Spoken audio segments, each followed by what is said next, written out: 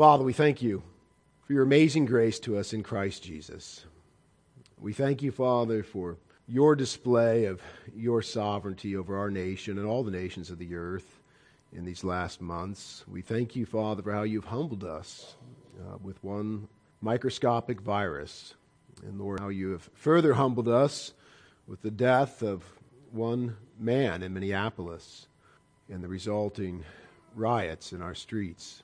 We ask, Father, that you would instruct us, that you would teach us, that you would revive us, that you would compel us, O Lord, to hold this world loosely and to press on in faith for your glory, to lean not on our own understanding, but all our ways to acknowledge you, to live for Christ, to live for the mission of Christ, to live for the redemption of souls, that they might live forever. We ask, Father, that you would speak even now through your word to each of us. In the mighty name of Jesus, through the power of your Spirit. Amen. Open your Bibles, please, to 1 Peter chapter 4, verse 17. Let's read there together. For the time has come for judgment to begin at the house of God. If it begins with us first, what will be the end of those who do not obey the gospel of God? Now, if the righteous one is scarcely saved, where will the ungodly and sinner appear? Therefore, let those who suffer according to the will of God commit their souls to Him in doing good as to a faithful Creator. And all of God's saints said, Amen. Saints, and all of America with you, there's a question I must ask you. Do you hear the laughter? In fact, not just you and not just America, but all of the West, and not just all of the Western world, but all of the globe. Do you hear the laughter? There has not been much mirth, not much glee, not much joy in these last few months on the planet. And yet there is laughter to be heard. The all-powerful, all-knowing, all-holy Creator of the universe and all life in it is laughing. America rejected God. The West, the Judeo-Christian West, has rejected its God. We have rejected God's Word as a mythological work of men. We have rejected God's law as an archaic, restrictive burden upon us. We have rejected God's gospel as irrelevant foolishness. And then we join the atheist disciples of Richard Dawkins or the apostate disciples of N.T. Wright, who both call the gospel, quote, cosmic child abuse. We became gods unto ourselves, deciding for ourselves what is good and evil, until nothing was evil at all, except God, God's law, and God's gospel. We silently tolerated, and then we loudly celebrated fornication, adultery, abortion's unconscionable murder of 1.6 billion babies, homosexuality, transgenderism, drag queen story time, and then drag queen kids dancing provocatively to the applause of sexual deviance with mom and dad proudly looking on. How did America, and beyond us, the West with us, get here? Friends, judgment begins with the house of God. I've seen many genuine Christians and many professing Christians pointing the finger out to the world and saying God is judging the world. And no doubt He is. And yet judgment begins with the house of God. America's Christians refuse to love God and love perishing sinners by going, therefore, to preach God's law and God's gospel in the city center, in the open air, everywhere perishing sinners are found, calling every man, woman, and child to repent and confess Christ as Lord. America's Christians turned an apathetic, hateful, blind eye to the cruel slaughter of 125,000 babies a day, and just kept getting their best life now, while safely and comfortably sipping their designer coffees. America's Christians opened their churches to the rebellion, the perversion, and the baby genocide, calling the unregenerate, unrepentant participants their liberal, then emergent, then woke Christian brothers and sisters. America's Christians filled Christ's church with unholy rebels who hate God, hate His law, hate His gospel, and delight in things that God hates. Dear Christian, judgment begins with the house of the Lord. America's churches despise the public revelation of God's law and gospel as a rule. They despise it. You're doing it wrong is the universal Christian protest against the public proclamation of the gospel. Just yesterday morning, I was preaching John 3:16 of all things. And this woman, a professing Christian, stepped up and said, "Jesus wouldn't do that." I said, "Ma'am, do you know why they killed Jesus?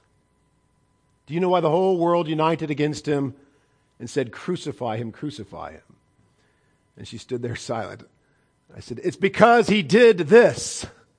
Because He preached everywhere to all men that they must repent of their sin and believe the gospel, believe upon Him, or they will perish." And they hated Him for it. Do you know how they responded to His very first sermon? They took Him to a cliff to throw Him off. That's how they responded to Jesus, our King, our Lord, the Creator, the Holy One. Perfect love, perfect wisdom, preaching the perfect sermon with the perfect pitch, the perfect tone, perfect delivery, and yet they take Him to a cliff. Can I improve upon that? No. No. And no other preacher can either. Except that God regenerate the dead heart, the world will always reject the gospel of Jesus Christ. How tragic it is when Christians step up to condemn the ministry of the gospel. You're doing it wrong. America's churches despise what the Lord Jesus and His apostles did. We consciously train our pastors and missionaries not to do what Jesus and the apostles did. We train our pastors and missionaries to be safe and respectable preachers behind pulpits, not to be despised and rejected preachers like Jesus, Peter, Paul, and so many heroes of our faith throughout the last 2,000 years, who preached in the open air. We train our pastors and missionaries not to obey the Great Commission by going to the world with a call to repent and confess Jesus Christ as Lord. We train our pastors and missionaries not to do what both the divine author and original recipients of the Great Commission did. We train our pastors and missionaries not to fill their cities with the gospel and to turn the world upside down by going boldly into the city square to preach Christ to perishing sinners. We train our pastors and missionaries not to emulate the dusty, courageous, dangerous, beaten, bloody, and often jailed preachers in the book of Acts. Instead, we train our pastors and missionaries to preach the book of Acts as a dusty history in the confines, comfort, and safety of our church building. We spice up our sermons with quotes from gospel heroes like George Whitefield, but we won't emulate heroes like George Whitefield. Instead, we train our pastors, missionaries, and congregants to invite the unregenerate, unrepentant, God-hating world to church. Church, ecclesia, the called out ones. The church is for the church. The church is for the regenerate. The church is for the born again.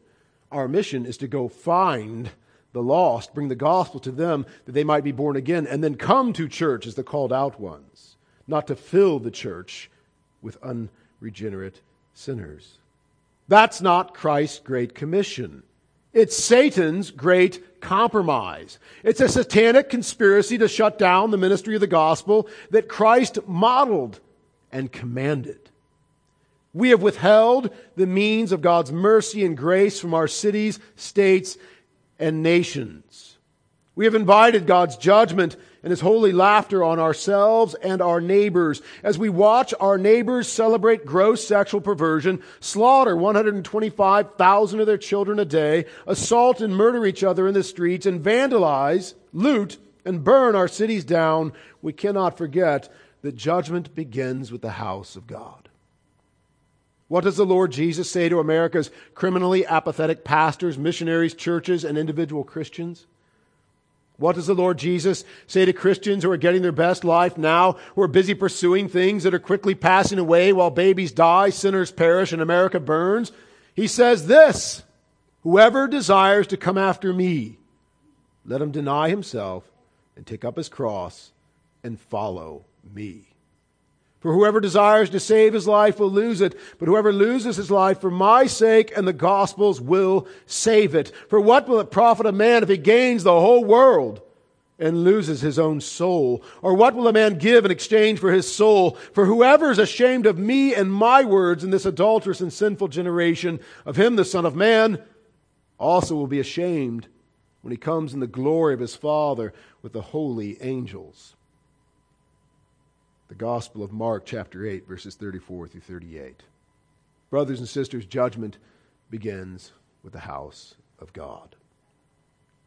Without God's active, sustaining mercy, all it takes is a microscopic virus and the death of one man in Minneapolis to bring us to our knees, to rip our country apart, light our cities on fire, and end the world as we know it.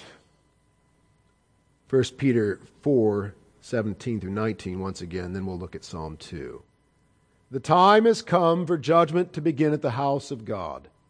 And if it begins with us first, what will be the end of those who do not obey the gospel of God? Now, if the righteous one is scarcely saved, where will the ungodly and sinner appear? Therefore, let those who suffer according to the will of God commit their souls to him in doing good as to a faithful Creator. God is faithful. Faithful to bring correction. Faithful to bring rebuke. Faithful to bring judgment upon His children first. As Hebrews 12 would teach us, that our Father brings the rod of correction perfectly, where our human fathers brought it imperfectly, but for our benefit, our Heavenly Father brings it perfectly and for our eternal benefit. Psalm 2 terrifyingly assures us that God is laughing in His justice. Psalm 2 also comfortingly assures us of God's gracious invitation to repent, to bend our knee to His anointed, to kiss and obey the Son as our Lord, our King, and our Master, and His promised blessing upon all those who put their trust in Him. Let us consider Psalm 2, the sober message of Psalm 2 in this hour in which we so clearly hear God laughing at our united rage and futile rebellion against Him. Psalm 2, verse 1. Why do the nations rage and the people plot a vain thing? The kings of the earth set themselves, and the rulers take counsel together against the Lord and against His anointed, saying, let us break their bonds in pieces and cast away their cords from us. He who sits in the heavens shall laugh. The Lord shall hold them in derision. Then He shall speak to them in His wrath and distress them in His deep displeasure. Yet I have set my King on my holy hill of Zion. I would declare the decree. The Lord has said to me, you are my son. Today I have begotten you. Ask of me, and I will give to you the nations for your inheritance and the ends of the earth for your possession. You shall break them with a rod of iron. You shall dash them to pieces like a potter's vessel. Now therefore be wise, O kings. Be instructed, you judges of the earth. Serve the Lord with fear and rejoice with trembling. Kiss the Son, lest He be angry, and you perish in the way when His wrath is kindled but a little. Blessed are all those who put their trust in Him. Go back to verse 1, please. Why do the nations rage and the people plot a vain thing? The nations are raging against God, our Creator. And they're plotting a vain overthrow. And it begins with Big Bang cosmology and Darwinian evolution, and we'll return to our biblical assault on those lies of the devil. Perhaps next week at his Father's Day, we'll see. But at the very outset, the devil assaults the Word of God and the God of the Word. And the lies are prolific. They're all around us. They're continually brought to bear upon our hearts and minds. All media, whether it's song, whether it's movies, whether it's television, all media contains these lies of the evil one and those who serve him. And remember, there are no neutral people. No one is neutral. Jesus said, if you're not with me, you are against me. They're not neutral. Ephesians 2 warns us that until we are born again, until we're made new creatures in Christ, we are servants of the prince of the power of the air, the devil himself, consciously or unconsciously. Nevertheless, that's the reality. Dead men walking like zombies serving Satan. The world system is opposed to our God and our King, our God in flesh, Jesus Christ. They rage against him. All sin is rage against God. All the sexual revolution is a rage against God. What you see going on at the abortion clinics is the pinnacle of our rage. It flows from our raging sexual revolution. But hear me, it's a direct assault on the Imago Dei, on the image of God. The devil hates God, and he cannot lay a blow against God himself, but he can lay a blow against the image bearers of God that are created for his glory. And we alone, unlike any other creature, we alone are created in God's image. We alone have eternal souls. We alone are image bearers. And so the devil has waged war against the unborn. Even as he waged war against Jews several times over, but most recently in the Second World War, convincing a large portion of the population, but not just Germany, mind you. Not just Germany. You know what helped make Adolf Hitler so successful in his genocide of the Jews? It was the world's hatred of the Jews. They had nowhere to run. Everywhere they turned, they were told, you cannot come here. And so the devil brought about this genocide using an evil man, Adolf Hitler, and the devil inspires this same satanic genocide, or a like satanic genocide today, as we dehumanize the unborn like they dehumanized the Jew some years ago, and thus we justify and with clear conscience slaughter them systematically every single day. It's appalling. But it's a manifestation of our rage against our Creator, and the devil's rage as he incites the world system that serves him. Why do the nations rage and the people plot a vain thing? Mind you, all our rage brought together with all of our technological advances amounts to the better part of nothing. We strike no actual blow against God, not the slightest bruise. He reigns in the heavens. He works all things according to the counsel of his will. He is all sovereign. His will is not thwarted. There are no contingencies. There is only always plan A. God has allowed this rebellion for a time, for his own purposes, for his own glory, in the honor of his own name, to put both his grace and his wrath on display. Verse 2, the kings of the earth set themselves, and the rulers take counsel together against the Lord and against his anointed, saying, let us break their bonds in pieces and cast away their cords from us. And we see this systematically in our culture. When we legislate things like Roe versus Wade through the judicial system, legalizing the slaughter of the unborn. When we legislate things like gay marriage, homosexual marriage, it's a mirage, it's not real. Why? Because God defines marriage. God defines marriage. There are no women married to each other. There are no men married to each other. It's a lie. It's a lie. But how committed to that lie are we as rebel sinners against our God? We're so committed to it that even while the state of Oregon still did not recognize the gay marriage, when two lesbians went to the Sweet Cakes Bakery wanting a cake for their so-called wedding and were refused by the Christian owners, the Kleins, the state awarded them a tremendous fine against the Kleins and their bakery, which resulted in its closure. So the state had not yet recognized homosexual or lesbian marriage. It still upheld the biblical view of marriage, one man and one woman, as God designed it. And yet our rebellion compelled them to honor this lesbian so-called marriage and to shut down and penalize the Sweet Cakes Bakery for their dishonor of a marriage that the state didn't yet declare marriage legally because they had not yet arrived at the fullness of their rebellion that they now have graduated to. But you must see it's incremental. It's incremental. Our rage is increasing. Our rebellion is increasing against our God. You remember perhaps when the homosexual movement wanted to be tolerated. Do you remember those banners? Do you remember those commercials? We simply want to be tolerated. We don't want to be harassed. We don't want to be harmed. We don't want to be beaten. And of course, we should tolerate every human being. We should love every human being. We shouldn't harass them or beat them for their sin proclivities or for their oddities or any other thing. We should love our neighbor as ourself.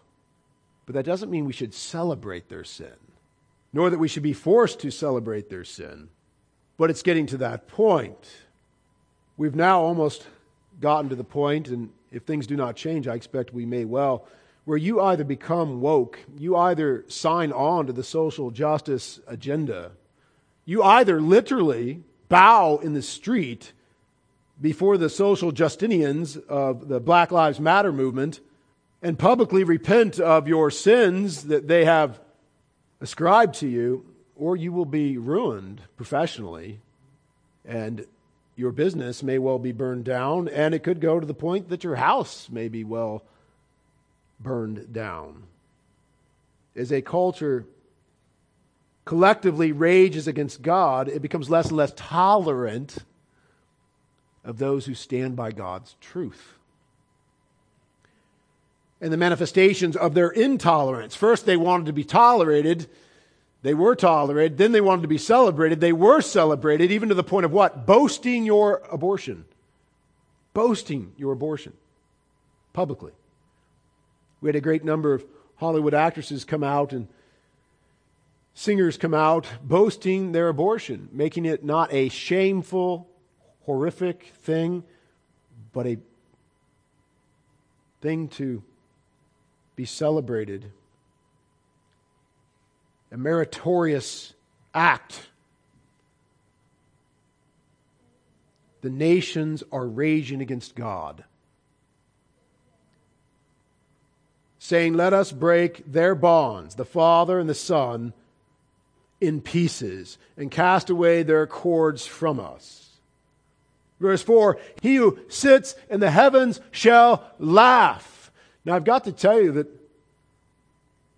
many churches and many Christians will not tolerate that. They will not tolerate a thrice holy God who sits in the heavens and laughs, a laughter of judgment and scorn at the folly and foolishness of man's rebellion. But the true God, the God of every true Christian, the God of Holy Scripture, has revealed that He laughs at our foolish rebellion. He laughs at our rage. He who sits in the heavens shall laugh, and the Lord shall hold them in derision. Then He shall speak to them in His wrath. He is speaking. He is laughing, and He is speaking. And distress them in His deep displeasure. Have we not been distressed? Do you think God unjust in how He has distressed us? Through one microscopic virus, through one man's death in Minneapolis, our nation is suddenly under tremendous distress. Through a handful of men with box cutters on 9/11, our nation was suddenly under tremendous distress. We often think, what will be the demise of this great nation from sea to shining sea, this miracle of a continent under one constitution. What will bring this to an end? And you think of that, classic Red Dawn scenario, right? The communists parachuting out of the sky, or some great nuclear holocaust, and perhaps that'll happen. Perhaps that'll be the end. But far more likely, what will be the end of America is either the return of the King, Jesus Christ, or our own sin ripping us apart is a judgment of God. God unleashing us to our own sinful proclivities and passions is a judgment. A Romans 1 judgment, turning us over until we rip apart our society. He who sits in the heavens shall laugh. The Lord shall hold them in derision. He shall speak to them in his wrath and distress them in his deep displeasure. When you have a nation that is largely intent on getting its best life now, its longest life now, with no concept of eternity, with no concept of a God who reigns in the heavens, with no concept of a God who holds every life in his hand and not one life falls to the ground, not even a sparrow, right? A God who knows the number of hairs on your head. When they do not know that God, when they are collectively ignorant of that God because they've suppressed the truth in unrighteousness, what you have is a nation that bows its knee before a virus, that is willing to destroy itself because of a virus, because they have a holy terror, or an unholy terror rather, of a flu in place of a holy terror of the God who controls the flu. When you have a nation that has raged against its God, rejected its God, and has no concept of Adam and Eve and one race, one blood, various hues, then you have a nation that's going to disintegrate into racism. The fiction of racism, that there are different races. There's one race. And that entire race, mankind, is accountable to its God, in whose image it was created. When you have a nation, or a planet even, full of people that have rejected God and his law, thou shalt not murder, it unleashes murder. And we're so foolish. We'll murder for many reasons, but the slightest difference is enough to hate your fellow man and murder them. The slightest difference. Different accent. Not just a different language even, different accent. They speak the same language, different dialect. They can be the same color, but a slight different shade. They can be the same color and same shade, but have a slight different shape of eye. We'll murder each other for the slightest difference. We have a long history of it. This is the result of rejecting our God. He who sits in the heavens shall laugh, the Lord shall hold them in derision. Then he shall speak to them in his wrath and distress them in his deep displeasure. And dear saints, I warn you, the distresses are just beginning. Without revival, without repentance, the distress is just beginning. Verse 6, yet I have set my king on my holy hill of Zion. Christ the King reigns. Christ our King reigns. Despite the rebellion, despite our concerted effort, Christ the King reigns. Even now, in the heavens, over all things, he is all sovereign. There's nothing outside of his reign. And he will reign. He will literally be set on the holy hill of Zion. He will literally come and rule and reign with a rod of iron and put down this insurrection. The blood will flow to the horses' bridles. He will make this rebel gaggle his bloody footstool beneath his feet. Verse 7, I would declare the decree, the Lord has said to me, you are my son, today I've begotten you. And that harkens back to John 3:16, that sweet, wonderful, loving promise. For God so loved the world, he gave his only begotten Son. But hear me, that's the first incarnation. Hearing of the only begotten Son of God is a wonderful comfort and a joyous word of promise, of mercy for sinners. As we consider it in the first incarnation, but there is the second incarnation, where Christ comes as champion, Christ comes as king, Christ comes on the great white horse with King of Kings and Lord of Lords written upon him, and the sword of his mouth slaying those who oppose him, slaying those who rage against him.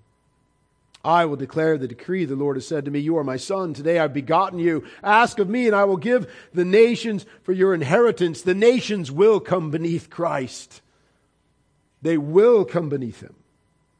And the ends of the earth for your possession. You shall break them with a rod of iron. You shall dash them to pieces like a potter's vessel. How tragic it is when tragedies occur in America like 9/11 or COVID-19 or the death of George Floyd and the resulting riots. And the collective response then you see on commercials and you see on bumper stickers and you hear on the radio is American pride will see us through. American pride will see us through. America will recover because of American pride. No, America will be crushed because of American pride. America must be humbled beneath its God. All of humanity will be crushed because of its pride. Pride is the root of all sin. It's the root of our arrogance. It's the root of our rage. The beginning of wisdom, the beginning of knowledge is the fear of God. Pride is the opposite. Pride is insanity. There's a holy, holy, holy, all-sovereign, all-powerful, all-knowing God. And I'm a sinner before him. And I'm going to rise up in pride? No, by the grace of God, I'm going to cry out, woe is me, I am undone. I'm a man of unclean lips amidst a people of unclean lips. Verse 10, now therefore be wise, O kings. Be instructed, you judges of the earth. Serve the Lord with fear and rejoice with trembling. Be wise. The fear of the Lord is the beginning of knowledge, the beginning of wisdom. Proverbs 1:7. Be wise, O kings. Be instructed, you judges of the earth. Hear me. Judgment begins with the house of the Lord. 1 Peter 4:17 through 19. This speaks to the kings, the leaders of mankind. What about the pastors? What about the elders? Judgment begins with the house of the Lord. The pastors and elders who are bowing before the social justice movement, the woke movement, the LGBT movement, the homosexual, lesbian, transgender revolution that are declaring as the heretic just a few miles up the street in one of the largest churches in Portland, the heretic they call pastor, declaring homosexual men and women, unrepentant, living in homosexual marriage, living in a homosexual lesbian relationship, to be Christians and baptizing them as such. And attending the Black Lives Matter rally downtown as recently as 2 weeks ago. The pastor of one of the largest churches in Portland. And hear me, he's not the exception. He's the new rule. As pastor after pastor, church after church, Christian after Christian capitulates to the world. They fear the world, not God. So they bow before the world. They bow before the world's rebellion against God. Then they join it. First they tolerate it, then they join it, then they celebrate it, and they show up at its rallies. They show up at the Women's March, which is all about what? Sexual revolution and the murder of the unborn children that are the result of the sexual revolution. May God grant the visible church in America, in the West, repentance. This thing called woke, this thing called social justice, this thing called Black Lives Matter, this thing called homosexual Christianity. It's an insurrection. It's an apostasy. And it's raging in the visible church. And so Psalm 2 isn't just to the world. It isn't just to the kings of the earth. It's to the pastors. It's to the congregations. It's to the individual Christians. Be wise, O kings. Be instructed, you judges of the earth. Serve the Lord with fear. Stop fearing man. Stop fearing viruses. Stop fearing the scorn of those who rage against God. Fear the scorn of God and His eternal rage in a very real place called hell. For that's what hell is. The just and holy indignation of God. The punishment due to sin from a holy God, due to sinners from a holy God. Verse 11, serve the Lord with fear. Serve Him with fear. Don't serve man. Don't serve the fear of man. Don't serve yourself. Serve the Lord with fear. Don't serve a culture that's raging against your God. Call that culture and call those individual precious sinners to repentance, to come beneath God, lest they suffer the rage of God, the wrath of God forever. Serve the Lord with fear. Rejoice with trembling. Isn't that interesting? Rejoicing and trembling united. Our worship should be one of rejoicing and trembling. We're drawing near to God, holy, holy, holy. Think of Israel at Mount Sinai. Now their response was tragic in that they pulled back. They said, no, we'll surely die. You go, Moses. You go on our behalf. And they should have pressed in. They should have feared and drawn near. Don't fear God and run away. Fear God and draw near and plead His mercy through His Son. But let us not become flippant with God. Even we who have pled upon His mercy through His Son, let us not become flippant. But fear Him and love Him and draw near Him and thus serve the Lord with fear and rejoice. Rejoice with trembling. We can rejoice because we're forgiven. We can rejoice because there's mercy and grace in Christ. We can rejoice because the blood of the Lamb has made us whiter than snow. We can rejoice because our sins are removed as far as the east is from the west. But God is holy, so we still tremble. We still fear God. We still fear God's judgment upon sin. We still fear even God as our Heavenly Father who is holy and will chasten us justly. We fear that chastening like children should fear their earthly father. Now they should love Him and they should know His love for them, but they should fear rebelling against Him, for there's a definite consequence that is very unpleasant. And so we serve the Lord with fear and rejoice with trembling. Verse 12, kiss the Son, lest He be angry, and you perish in the way, when His wrath is kindled but a little. Kiss the Son. Now there's no romance here. This is a kiss of allegiance. It's a kiss of a subject to his or her king. Kiss the Son, lest He be angry. Give Him your heart. Give Him your life.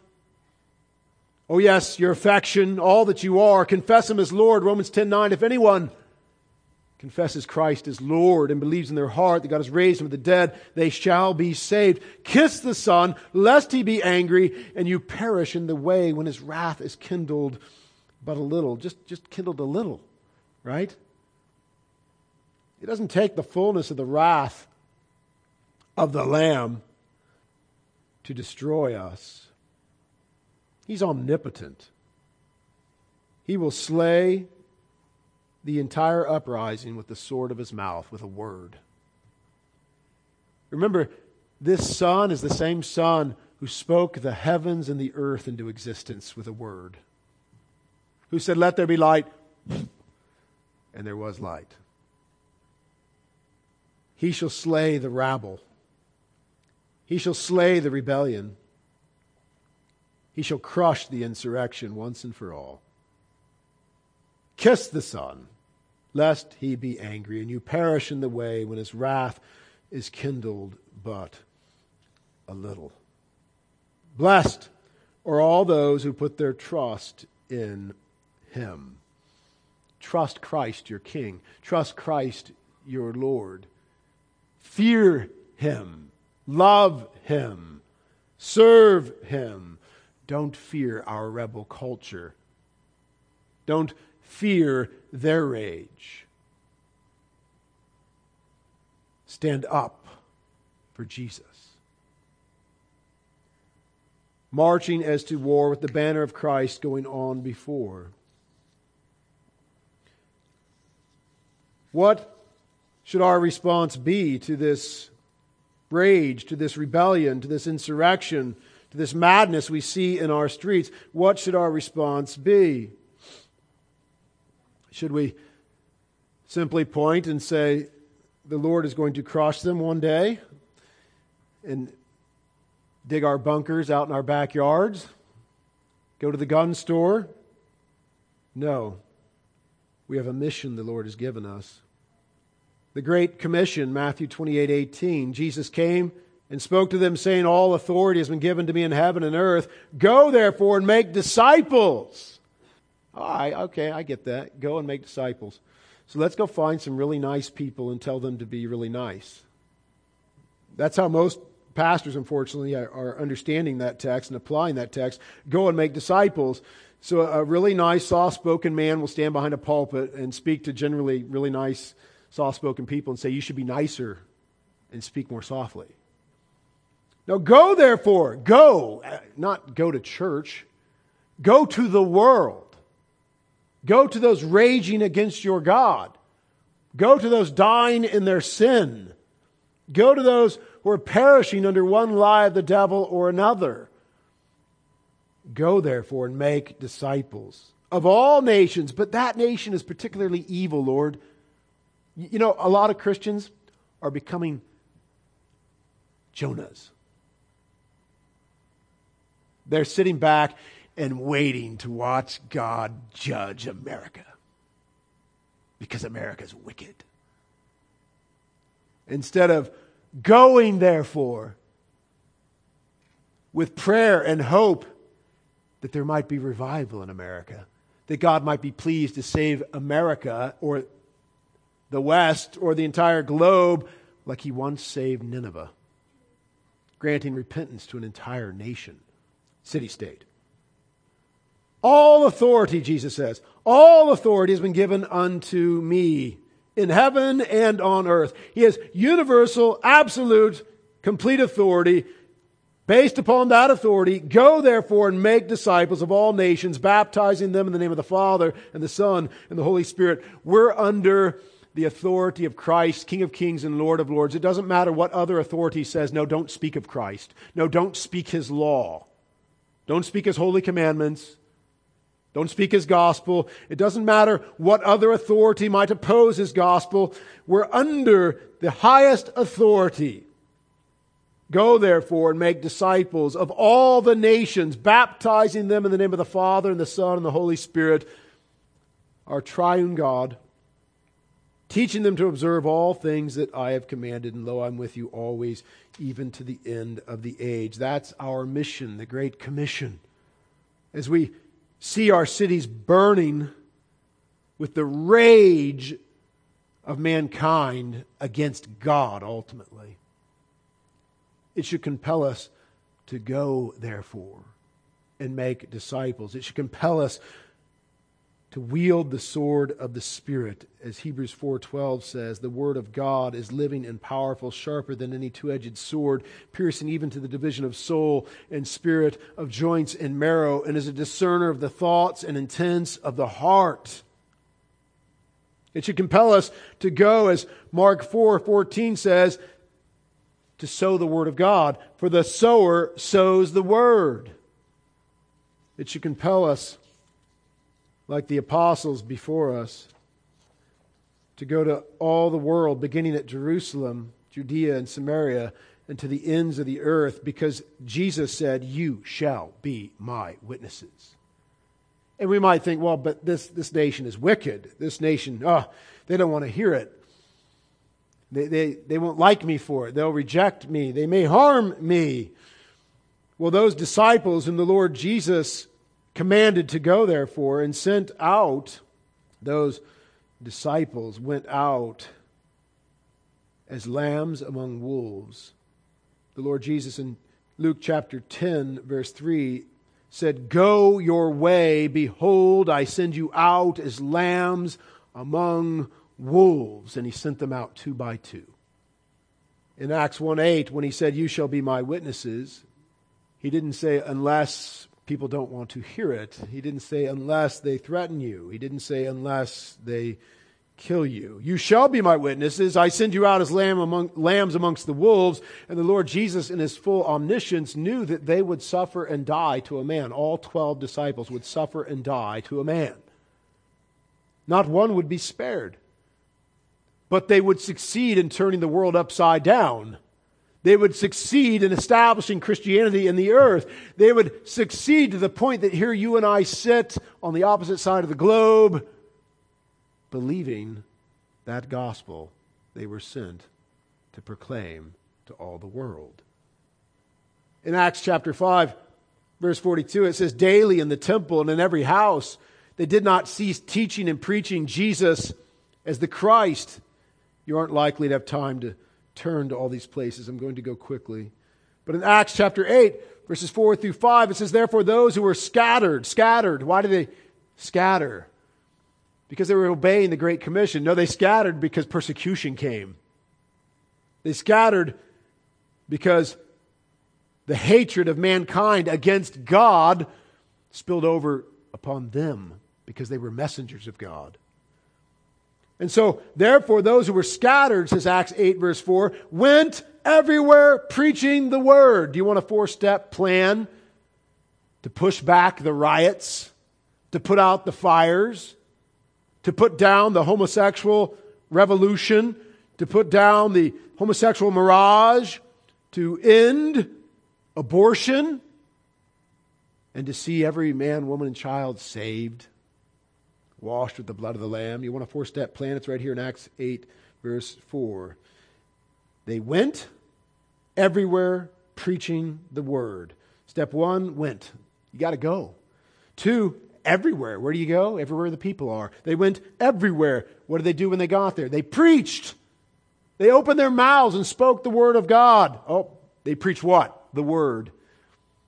They didn't say, "I think, I feel, I have experienced." They preached the word, because faith comes by hearing, and hearing the word of God, because the scriptures are that double-edged sword, sharper than a double-edged sword.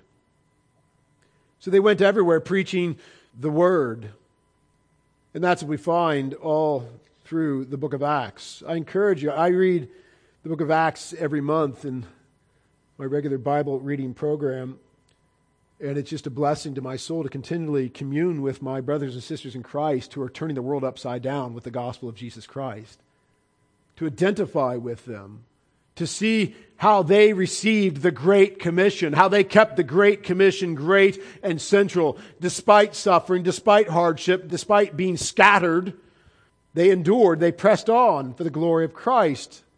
In Acts chapter 9, verse 19, it says, "So when he had received food, he was strengthened. Then Saul spent some days with the disciples at Damascus. Immediately he preached Christ in the synagogues." Verse 22, "Saul increased in all the more strength and confounded the Jews who dwelt in Damascus, proving that this Jesus is the Christ," from the Scriptures.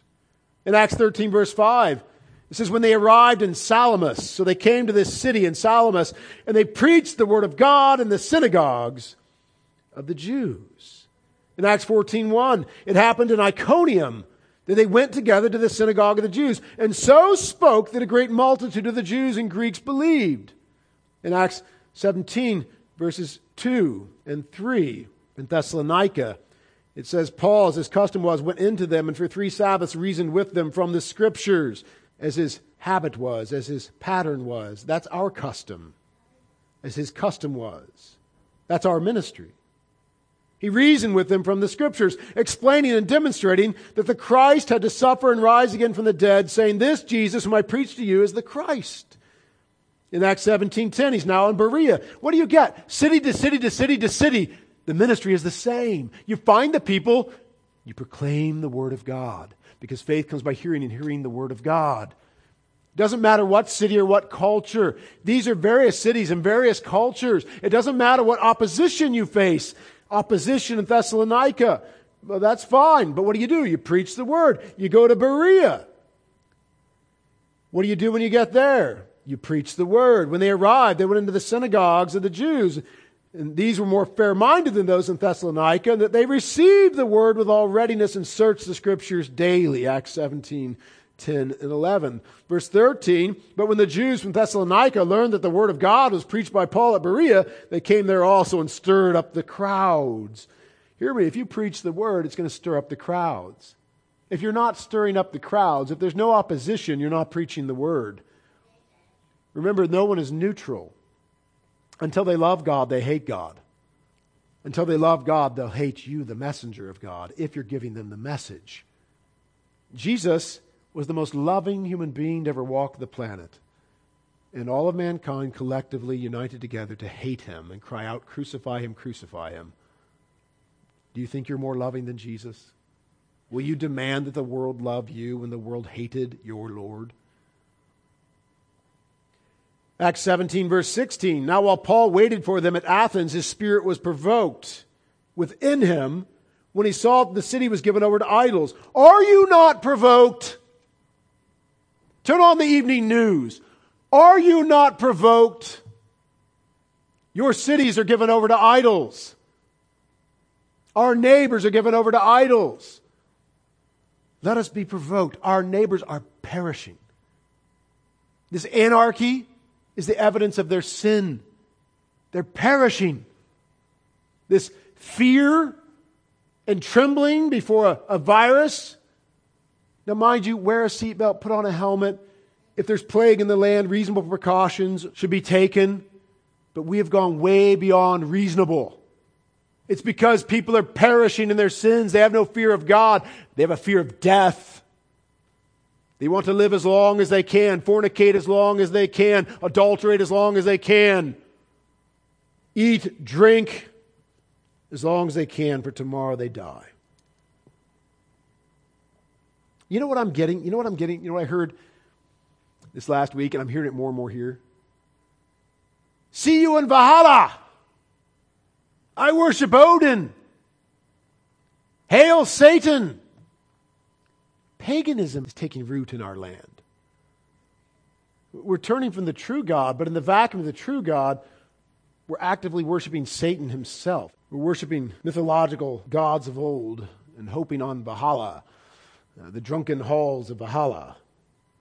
Paul went to Athens and his spirit was provoked within him. Your spirit should be provoked within you, as was his, when he saw that the city was given over to idols. Therefore, he reasoned in the synagogue with the Jews and with the Gentile worshipers and in the marketplace daily with those who happened to be there. Our spirit needs to be provoked by the Holy Spirit of God in such a way that we then act. And what is the act? To go, therefore, to reason with them where they gather to worship, where they gather in their false religion, where they gather in the marketplace with whoever happens to be there. In Acts 14, verse 4, it says, he reasoned in the synagogue every Sabbath and persuaded both Jews and Greeks. When Silas and Timothy had come from Macedonia, Paul was compelled by the Spirit and testified to the Jews that Jesus is the Christ. In Acts 19, verse 8, it says, he went into the synagogue and spoke boldly for 3 months, reasoning and persuading concerning the things of the kingdom of God. But when some were hardened and did not believe, but spoke evil of the way before the multitude, he departed from them and withdrew the disciples, reasoning daily in the school of Tyrannus. And this continued for 2 years, so that all who dwelt in Asia heard the word of the Lord Jesus, both Jews and Greeks, all who dwelt in Asia. With the current non-evangelistic evangelism method that the church has embraced, we have no intention that all of America would hear the gospel of Jesus Christ. We have no intention that all of our cities, that all of Portland would hear the gospel of Jesus Christ.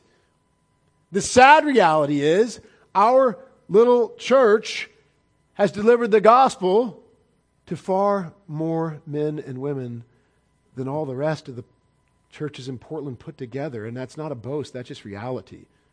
We have literally preached the gospel over the last 20 years to at least hundreds of thousands, probably over 1 million. I mean, every time we go to the parade, and preach the entire parade route. I have just preached to well over 100,000 people. And you know what we hear every time along that entire parade route?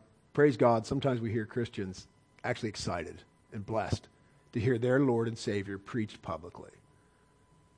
And they're thankful. And I praise God for that. But far more often, we hear professing Christians crying out, "You're doing it wrong!" But of course, we're doing it exactly how Jesus did it, and the apostles did it. Go find the people. Are you not provoked? They're worshiping idols. Are you not provoked? They're dying in their sins. Are you not provoked? They're burning down the cities. Go find the people. Bring the gospel to them, whether they be in the synagogue or the school of Tyrannus or the Athenian square. Go find the people and preach to them the one true God and call them to repent of sin and confess Jesus Christ as Lord, that they might be saved. In Acts 20, Paul calls for the elders of Ephesus in verse 17. And what does he say to them? He says, "You know from the first day that I came to Asia in what manner I always lived among you, serving the Lord with all humility, with many tears and trials, which happened to be by the plotting of the Jews, how I kept nothing that was helpful, how I kept back nothing that was helpful, but proclaimed it to you and taught you publicly and from house to house, testifying to Jews and also Greeks," hear this, "repentance toward God and faith toward our Lord Jesus Christ." That is his evangelistic ministry. That is his gospel ministry. Public and house to house, preaching repentance and faith toward the Lord Jesus Christ. That's Paul's obedience to the Great Commission, and it's ours if we will actually obey the Great Commission. That's what fills cities with the doctrine of Christ. That's what turns the world upside down with the gospel of Christ. That's what brings revival. That's what brings a revolution of faith and puts down the revolution, insurrection, and rage of man against God the Father and his anointed Son, Jesus Christ. That is the answer to the anarchy. That is the answer to the fires burning in our cities. That is the answer to the homosexual revolution and all of its perversion. That is the answer to homosexual marriage. That is the answer to abortions, 125,000 slaughtered babies a day. That is the answer to the sinner's plight of being one breath and heartbeat from eternal hell. You and I, obeying our Lord, our King, not fearing man, but fearing God, and going, therefore, to make disciples. Let's pray. Father, we thank you for the clarity of your word. We thank you, Father, for how it cuts through the confusion, how it cuts through the anarchy, how it gives us hope and clarity and sets us on mission again. For Christ Jesus came into the world to save sinners. May we press into that work. May we press on in that work. May you grant us endurance. May you grant us joy. May you grant us victory. We know, Lord, there will be opposition. We know, Lord, there will be persecution, hardship, and trial, and yet joy, Lord, and peace that surpasses understanding. And Father, all for whom Christ died, all whom you are calling, all of your elect, all of your chosen will repent and will confess Christ as Lord through the means you have ordained. Faith cometh by hearing, and hearing the word of God, as our feet are shod with the preparation of the gospel of peace, and carry forth your law to be a tutor, to bring men to Christ, to be justified by faith in his glorious gospel, his shed blood, his resurrection, conquering sin and Satan and death. Lord, may our spirits be provoked as we see our neighbors perishing and our cities burning. We pray it in Jesus' mighty name. Amen.